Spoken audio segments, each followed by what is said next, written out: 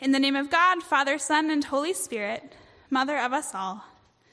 Amen. Christ is risen. Christ is risen indeed. Alleluia. That's the first time I got to do that. It feels just as good as it seems. Friends, a few years ago, I spent an entire summer as a chaplain in a Chicago hospital. And every week, I spent one night at the hospital on call. That meant that I was there during the darkest hours of the night, walking the hospital's hallways alone, and checking on folks who were in the midst of some of the scariest parts of their lives. I remember thinking that the world felt so much different at night than it did when it was light outside, that it felt quieter and scarier and more foreboding, that it felt like pain and bad news were inevitable at night, because something about the light being gone from the sky made it feel like peace and hope were gone from the earth. I remember thinking about other people who work at night, paramedics, police officers, people on the third shift, firefighters. And I imagined what it would be like to encounter the world in that state of darkness every single day. During my time on call as a hospital chaplain, I spent most of those nights sitting vigil with people, clustered around a hospital bed or tucked in the hospital chapel, or waiting agonizingly in the hallway outside of a room. I waited with people for the final breath of their loved ones. I sat vigil with people, awaiting death. And it seems like those two things, darkness and sitting vigil, are bad things in our mind. Because when I think about those two things, I think about sad and lonely nights in a hospital. And I think about times when it's felt to me like all hope was lost. Times when I felt like my heart would never, ever know peace. What do darkness and sitting vigil make you think about? I think that we associate darkness with monsters under our beds, with violence, with evil lurking in the shadows. And we associate vigil with waiting for bad news, for death, or for our lives to change forever in terrible and heart-wrenching ways. And that's what Mary and the women thought on the morning of Easter, too. When they went to the tomb to check on Jesus and take care of his body, John tells us that it was still dark outside. The world felt different. It felt quieter and scarier and more dangerous. And it was different because Jesus was dead. And hope and peace felt like they were gone forever. Their friend and teacher had just been killed by their government, so who were they supposed to trust now? Who would they confide in? Who would they put their hope in? Mary and the women go to the tomb for the purpose of sitting vigil with Jesus' body.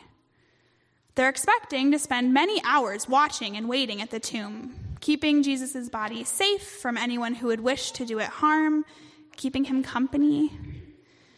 They're expecting this day to be long, exhausting, and sad, like one of those days that you know, when you're stuck at the hospital, or you're stuck waiting by the phone for test results, or you're stuck greeting people at a family visitation or funeral.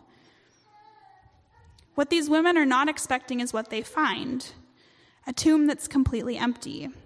And that's the part of the story where we go, yes, the tomb is empty, hooray! But for Mary and the women with her, that's just more horrible news, because they think someone stole the body of their beloved friend, that someone stole their chance to grieve in peace. So they go get the other disciples, who also find the empty tomb, and then everyone leaves to go tell what they've seen. Everyone, that is, except Mary Magdalene. Sweet, grief-stricken Mary stays behind in the garden outside the tomb, where she weeps for the loss of her teacher and friend. And one more time, she sits vigil. She waits for horrible news about where Jesus' body has ended up, She waits to see if anyone will show up at the tomb. While the world is still dark and terrifying, Mary sits vigil to hear something bad. But what she doesn't know is that what she's really doing in that garden outside that tomb is sitting vigil for the most incredible thing that will ever happen in the whole world. When the resurrected Jesus comes near Mary, she doesn't recognize him at first. With eyes that are filled with tears and a heart that is heavy, she sees what she's expecting to see. She sees a dark, terrifying world that only holds bad news for her. She thinks that Jesus is the gardener and that her beloved is dead. And then, one single word leaves Jesus' mouth. Mary. And then the whole earth shifts under Mary's feet. When she hears her name on the lips of the one who knows her better than anyone in this whole world, she looks up. She notices God standing in flesh in front of her, alive.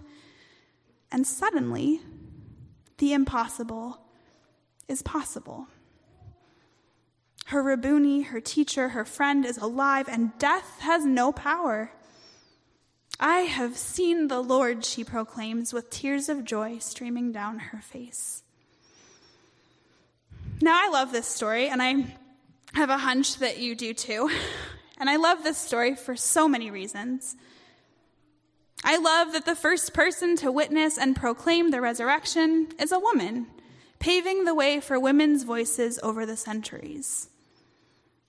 I love that God has destroyed the power of death, so now we have nothing to fear because literally nothing can separate us from the love of God. I love that there is no amount of shame or bad days or scary diagnoses or huge fights or lapses from sobriety or bad grades or bouts of depression or anything that can make God see us as anything but beautiful children of God who have been created and called good and deserve love. I love that God has promised to be with us always and takes that promise so seriously that God refuses to be dead for any more than 3 days. I love that on the cross, God saw all of the crap that humankind had to offer, all of it. And God still chose us. I love that God keeps choosing us. I love that the mysterious and awesome resurrection of our Lord and Savior Jesus Christ turns all our expectations in this world right upside down. Darkness is no longer a thing to be feared, a place where monsters lurk and violence rules, because darkness can't stop God. Darkness becomes a place where new life can be, and indeed is, found. And the act of sitting vigil, that's made new too. When Mary thinks she's waiting and watching for horrible news, it turns out she's watching and waiting for abundant and resurrected life. God turns our moments of fear and anxiety into places where Jesus himself shows up, where we are called by name by the one who knows us best, just like Mary. Darkness and sitting vigil are no longer scary bad things. They are places and times where God promises to be with us. So when we huddle in darkness and hear the stories of our ancestors together like we did tonight, God is with us. When we look out at creation and we pray for a day when the world is fully redeemed, God is with us. When we share food and drink with one another and relish in God's promises to us, God is with us. When we feel ashamed, God is with us. When it feels like we're drowning in a flood of expectations and brokenness and exhaustion, God is with us. When we sit outside the tombs of our loved ones, eyes bleary with tears, God is with us. When we fear the violent and broken world that we live in, God stands beside us. And when we make mistakes and hurt each other and mess up and get bad news, God is with us. Christ is risen, friends, and God will always, always be with us. In the words of affirmation of baptism we just proclaimed together around the font, we remembered that having been baptized into Christ's death, we are also baptized into Christ's resurrection. That means that today and every single day, we are all being made new by God. The promise of life rings true in our ears, just like those Alleluia bells we just heard. New life is here, friends. It's among us tonight. God is alive. Jesus is with us. And the risen Christ rises inside all of us, calling us by name and choosing us over and over and over again. Christ is risen, friends. Thanks be to God. Amen.